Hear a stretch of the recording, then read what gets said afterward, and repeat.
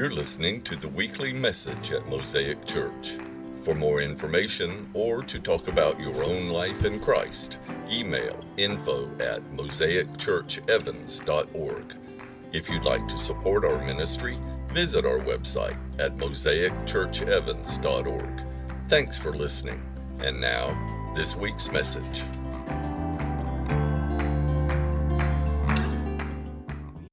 Well, I'm so glad I get to be with you online today. I appreciate so much your willingness to let us come to you and worship this way today. The rest of us are on retreat at Hickory Knob. We're sorry that you couldn't be with us. I assume that your reasons are really good ones, and I hope that next year, the first weekend of March, you'll go ahead and make a note on your calendar now so you can be with us in person. But for today, even though we're not together in person, we're hearing the same message. Those who are in person at Hickory Knob are hearing the same message this morning that you're hearing, and it's from Philippians chapter 4. So if you've got a Bible, something to write on and something to write with, that's always the best way to engage the message. Turn to Philippians chapter 4 and let's jump in. So I'm thinking about the relationship between expectations and love and contentment. It's not too hard to see how those might be interrelated. If your expectations are really high, and that's going to create kind of a deficit in love, a dysfunctional kind of love, and that obviously is going to breed discontent. So if your expectations are right-sized, and for most of us that means lowered, not tanked, but lowered, then you're better able to love unconditionally, and you will find yourself positioned for contentment. Your contentment level will rise. Viktor Frankl talks about this in his book, Man's Search for Meaning. He survived life, Viktor Frankl did, in 4 different prison camps during the Holocaust. And while he was there, he began to notice there was this one kind of person who somehow managed, even in their misery, to have a giving attitude and to do even some heroic things. Here's what he wrote about his experience. He wrote, "We who lived in concentration camps can remember the men who walked through the huts, comforting others, giving away their last piece of bread. They may have been few in number, but they offer sufficient proof, listen to this, that everything can be taken from a man, but one thing, the last of human freedoms, to choose one's attitude in any given circumstance, to choose one's own way." That's powerful. And it proves the point that love, expectation, and contentment are connected and, in fact, can be life-changing. We can choose to right-size our expectations of other people so that we will love them unconditionally. And in that choice, we actually create contentment for ourselves. This is the Apostle Paul's operating principle. He said, Philippians 1:13, "I am in chains for Christ." And again, Philippians 3 verse 8, "I consider everything a loss because of the surpassing worth of knowing Christ Jesus my Lord, for whose sake I have lost all things." Paul's whole reason for living was not just because what he was doing was fun or that his circumstances were particularly rich and enjoyable. No, actually, he talked about being shipwrecked and beaten, all kinds of stuff, imprisoned. No, his whole purpose in following Jesus and preaching Jesus was that it gave meaning to his life. And that meaning translated for him into contentment in any circumstance. Just meaning, not just meaning to his life, but a sense of contentment no matter what the circumstances. And that's the big finale and the secret sauce at the end of Paul's letter to the Philippians, known as the Book of Joy. Here's the point. Contentment is a heart attitude that accepts what is and trusts a sovereign God for what can be.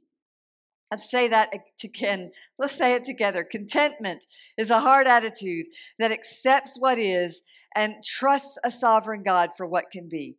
So here's the question. Are you willing to pursue a heart attitude that accepts what is and trusts a sovereign God for what can be? Because if you are, here's the payoff. It will transform the way you love people, and it will actually result in greater contentment. So let's look at chapter 4 together. Just look at the first verse. Paul writes, "Therefore, my brothers and sisters, you whom I love and long for, my joy and crown." I got to start this over because it's so good. Listen to this. "Therefore, my brothers and sisters, you whom I love and long for, my joy and crown, stand firm in the Lord in this way, dear friends." I had to read it with some emotion because that's how you feel it. It's like opening a very special love letter. Paul is kind of gushing with affection here. It oozes out of him. "My brothers and sisters, you I long for, my joy, my crown." It's so sweet, isn't it? And generous and good. He's in desperate love with his people. And I know that feeling. There's a phrase in that first verse, "in this way." You see it in verse 1, "in this way." Do it in this way. Paul says, stand firm in the Lord in this way. This is Paul telling his readers to do it like this. He says as much in chapter 3, verse 17. He says, "Follow my example. Do it like this. Love lavishly. Give your hearts to each other in this way." There's something about it, this heart level affection for fellowship, for this community, to give yourself to people without unreasonable expectation, vulnerably, honestly. "I have you in my heart," Paul says. "I know that whether I'm in chains or defending the gospel, you're with me. I long for you with the affection of Christ Jesus." What's not to love about a man willing to give his heart like that? No holding back, no protecting himself, no trying to sound more appropriate, whatever appropriate is. "I just love you. I long for you. I find so much joy in you. You have my heart." So Paul teaches us that real contentment comes when I see myself as part of a loving fellowship. But it isn't just fellowship, it's fellowship in Christ. There's something about it, this willingness to love and be loved lavishly because of Jesus, with Jesus as the anchor. This love Paul has for these people, it's not because of their striking good looks or their shining personalities. No, it's in the Lord. It's based on them, it's not based on them getting it all perfect either. He goes on from there to deal with two women who must have been having some kind of spat or disagreement. And I actually love that he addresses this publicly in this letter. He's not protecting their identity here. He calls them out, not to shame them, but because this is a community thing. Listen, he says, "I plead with Euodia and I plead with Syntyche to be of the same mind in the Lord." Yes, and I'm asking you, my true companion, help these women since they have contended at my side in the cause of the gospel, along with Clement and the rest of my co-workers whose names are in the book of life. Isn't that just the best? I just love that he calls out two women publicly in a letter that's going to be read in the whole town, the whole community of believers there in Philippi. What I love is that Paul seems to talk about this little spat between Euodia and Syntyche like it's the normal stuff of community, and it is. It's what happens in community. Sometimes we love each other to pieces, and sometimes we want to wring each other's necks. Let me get an amen. I'll be completely open with you. Sometimes you are my joy, and you are my crown, and sometimes you irritate the stew out of me. And I hear you. That road goes both ways. Real community is messy. Relationships are hard. People are irritating. Some people are downright crazy, and you know the people I'm talking about. You know what I really love? I really love that Paul wasn't even there in Philippi when this is happening. He's in prison when this letter was written. So somebody had to tell him what was going on between these two people. And listen, based on what we read here, it never even occurred to Paul to take sides except to take the side of Jesus. I just heard this last week, and it made me laugh. When the Lord returns in power and glory, it will not be to take sides. It will be to take over. Don't you love that? So Paul isn't taking sides except to take the side of Jesus. So get over it, people. Things happen. You have way too much going on to be bogged down in whatever has you irritated. Learn how to get over it in Jesus' name. Not because I agree with you, but because we believe in Jesus. I just wonder, is it possible that we ask too much of each other? That we have expectations that are too high, too unreasonable? I was with a group of people last week from around the world. They were talking about what it means for denominations to be in ecumenical partnership with each other. Ecumenism, that's a 25-cent word right there. Ecumenism is basically the pursuit of partnership with other Christians in other tribes, finding all the ways we can connect without asking each other to change. It starts with the idea that if we come to recognize a person as a brother or sister in Christ, we really must relate to them as family. So, for instance, if I come to recognize my friend Philip Hitchcock, who is a Baptist pastor, as a brother in Christ, then I really have to see him as family. If I come to recognize Dave Keener, our friend across the street at Christ the King, as a brother in Christ, I have to see him as family. That doesn't mean we agree about everything, not at all.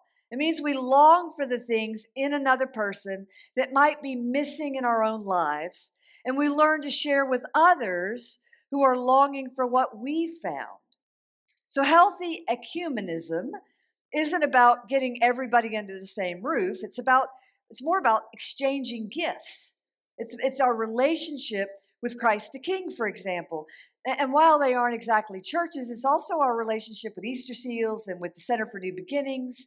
We learn to ask, Lord, what do you have to teach me through this person? Isn't that a great way to approach a brother or sister in Christ, especially one with whom you disagree on some issues? What do you have to teach me through this person? So we learn to listen to the Holy Spirit and to listen to others and to receive the gifts they bring to the table. So the best part of the conversation I was having with all those people, they're Catholic lay people and Greek Orthodox bishops and house church leaders and new charismatics. The best part of that whole conversation is that it is all about cultivating deep friendship. Deep friendship, not unity on every point, but deep friendship rooted in Christ. It doesn't require me to be in lockstep with each other. It only requires us to see the gifts in each other. So how can I receive the gifts you have to give and give the gifts I have without either of us asking more than is humanly possible? I'm working this idea out, right? As I listen to Paul and listen to him in these women and this whole situation with Euodia and Syntyche. Paul says they've been so good at contending for the gospel, and they've been with him shoulder to shoulder, and they've also struggled to see the gifts in each other. And both things can be true at the same time. They can contend for the gospel together, and they may struggle in some areas. And we can still love each other. So I'll ask again, is it possible that sometimes we just ask too much of each other? Look at verses 4-7. This part's going to sound more familiar to you. It's a powerful part of the Philippian letter. He says, rejoice in the Lord always. Again, I will say it, rejoice. Let your gentleness, I want you to underline that word gentleness. Let your gentleness be known to all. The Lord is near. Do not be anxious about anything, but in every situation, by prayer and petition, with thanksgiving, present your requests to God. And the peace of God, which transcends all understanding, will guard your hearts and your minds in Christ Jesus. So Paul starts that little section on the theme of rejoicing, and he says it twice to emphasize it. Rejoice. Let me repeat myself. Rejoice. But this isn't just hopped up emotionalism.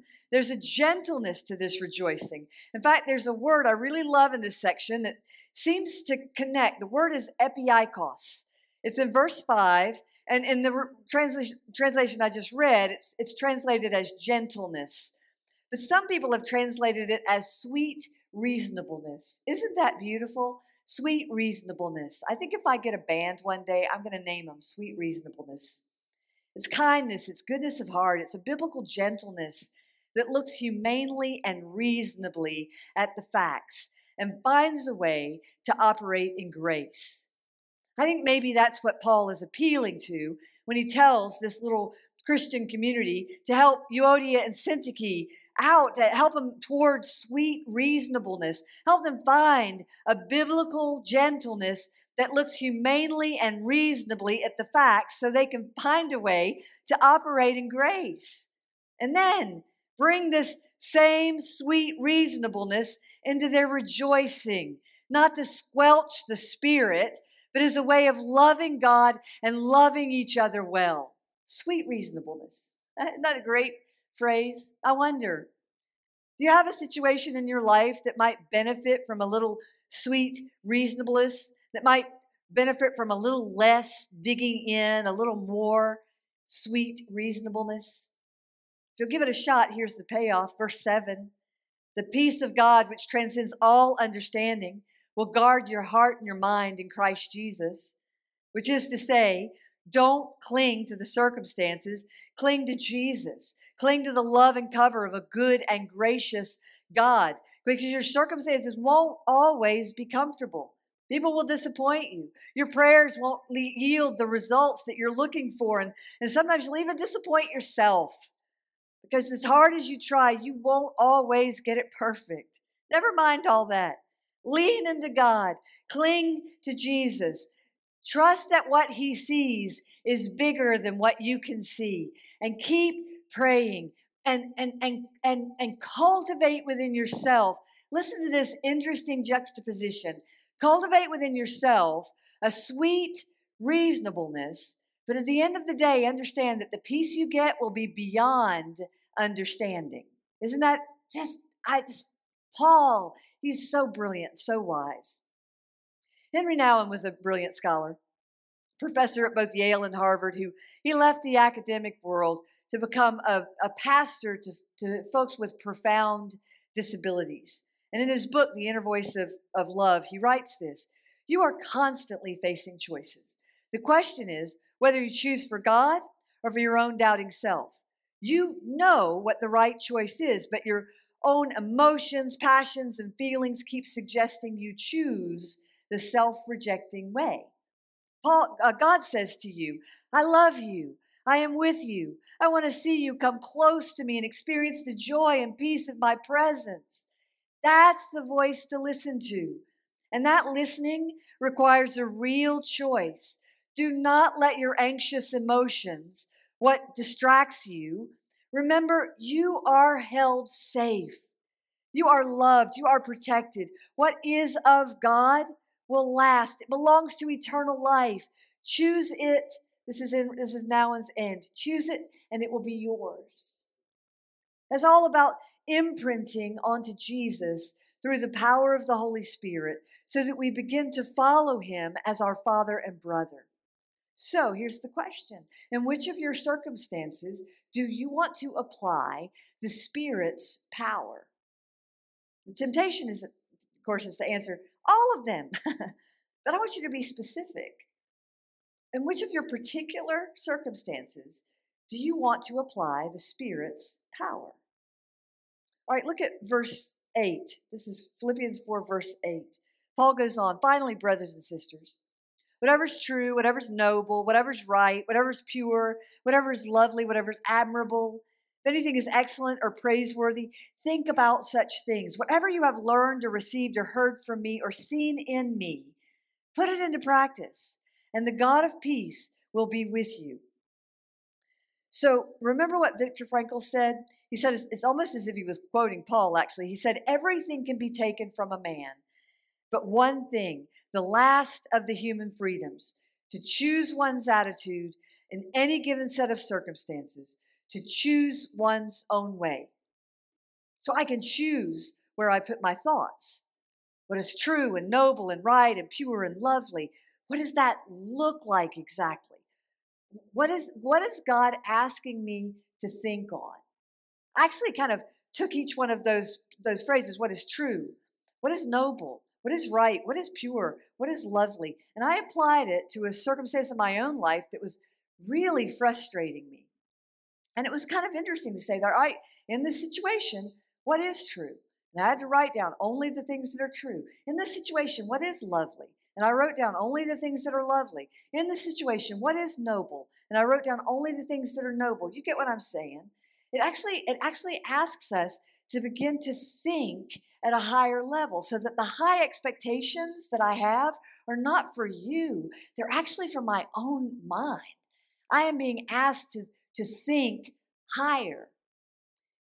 Jay Kim, in his book, Analog Christian, Cultivating Commitment, Resilience, and Wisdom in a Digital Age. We talked about that book last fall when we were doing this whole series on wisdom. Kim tells a story about a painter who named Apelles, who was commissioned to paint a portrait of Alexander the Great. When the painting was unveiled, a shoemaker noticed that the number of laces on the sandals was incorrect. And so he pointed it out to the painter, who was grateful for the advice. But then the shoemaker went on to offer some more advice on other parts of the painting beyond the sandals. Finally, Apelles, the painter, is said to have told him, "Shoemaker, nothing but the shoe." In other words, don't get outside your wisdom zone. That scene has inspired a term, ultracrepidarian. See if you can say that 3 times really fast. Ultracrepidarian, which means expressing opinions on matters outside the scope of one's knowledge or expertise.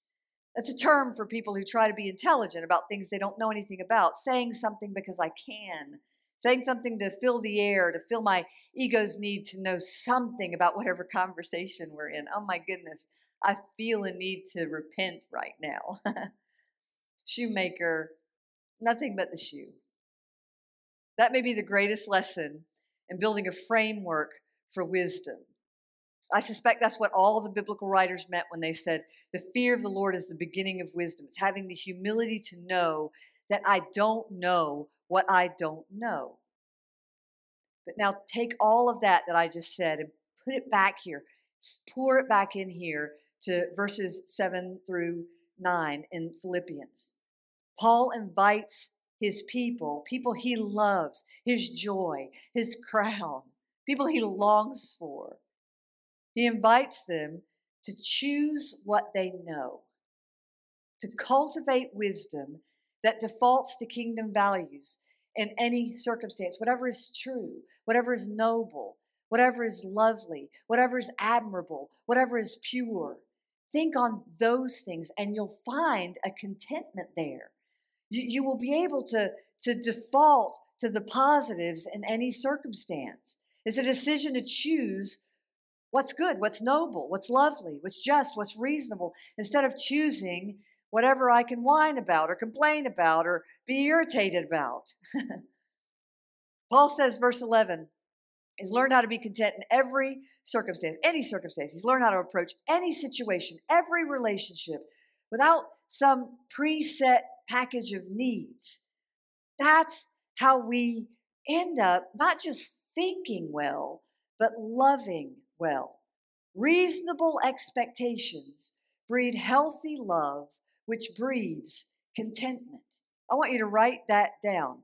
Reasonable expectations breed healthy love, which breeds contentment. So, contentment is a heart attitude that accepts what is and trusts the sovereign God for what can be.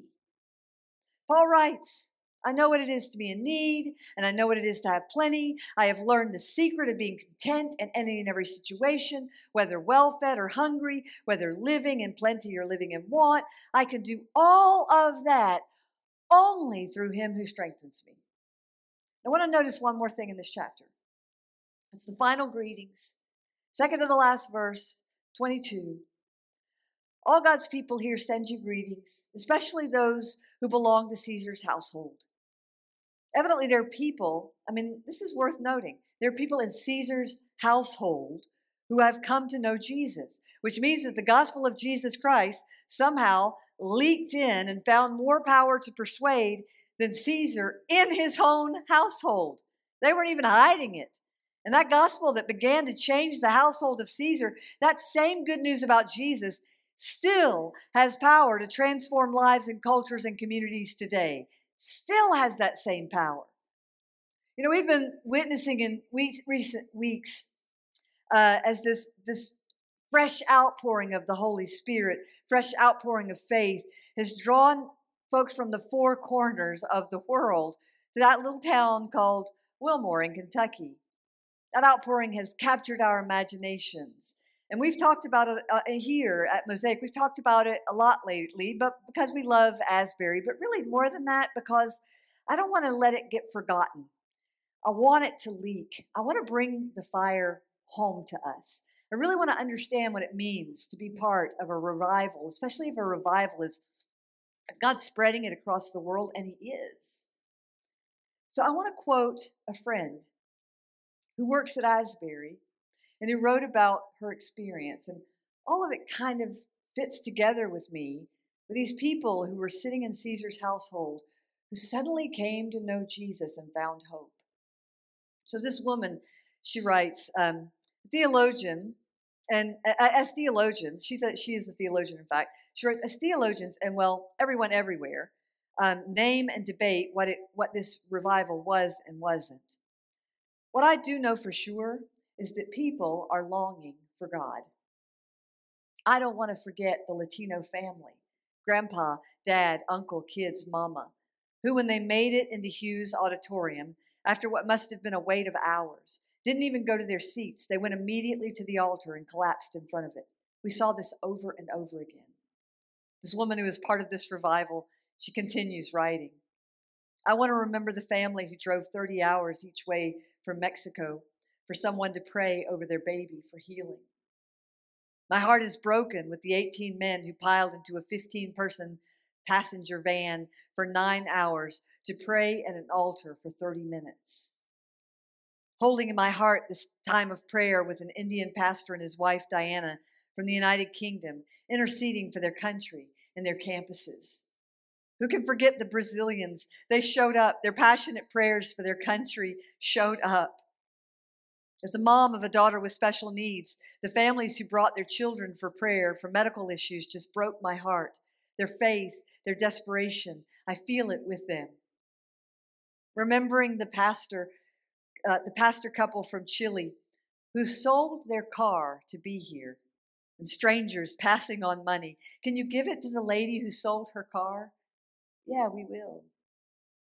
I want to remember people giving what they had.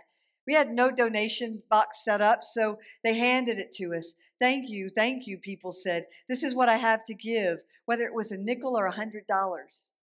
So many high schoolers praying for relief from the bondage of pornography. Parents, step in, take away phones, keep them out of bedrooms. Your children are desperate. A joyful group from a church in San Diego, so full of joy of being here. Thank you for your encouragement. Praying with a team from Canada who were full of stories of God on the move in Canada and how God moved on their drive down. Mostly, she continues, I will remember our relationships between one another on the ground team, the volunteer team, and the ministry team. And then she ends with this. Revival runs on the track of relationships. That's really good. Revival runs on the track of relationships. And good relationships depend on our healthy expectations and our practice of contentment with what is, trusting in a sovereign God for what can be. Revival runs on the track of relationships. That's how cultures are changed. That's how the world is changed. So are you willing to pursue a heart attitude that accepts what is and trusts the sovereign God for what can be? Let's pray over that right now. Will you bow your head wherever you are right now? Just stop what you're doing. Set your stuff down. If you've gone to the trouble to get this far into an online message, then take the extra trouble to make this a real prayer. Lord Jesus, I think about all those people, tens of thousands of people who went to extraordinary lengths to get to an altar in a little town because somehow they thought you were there. They were just that desperate for the power of you and the strength of you and the love of you and the presence of you. And I contrast that with me. And how I might not even get up off the sofa sometimes, or I might not get up out of my chair, or I might not get on my knees, or I might not open my Bible, or I might not bow my head in prayer, or I might not.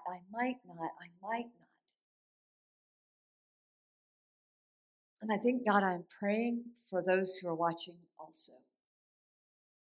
Sometimes we get the fire, and sometimes we might not get off the sofa.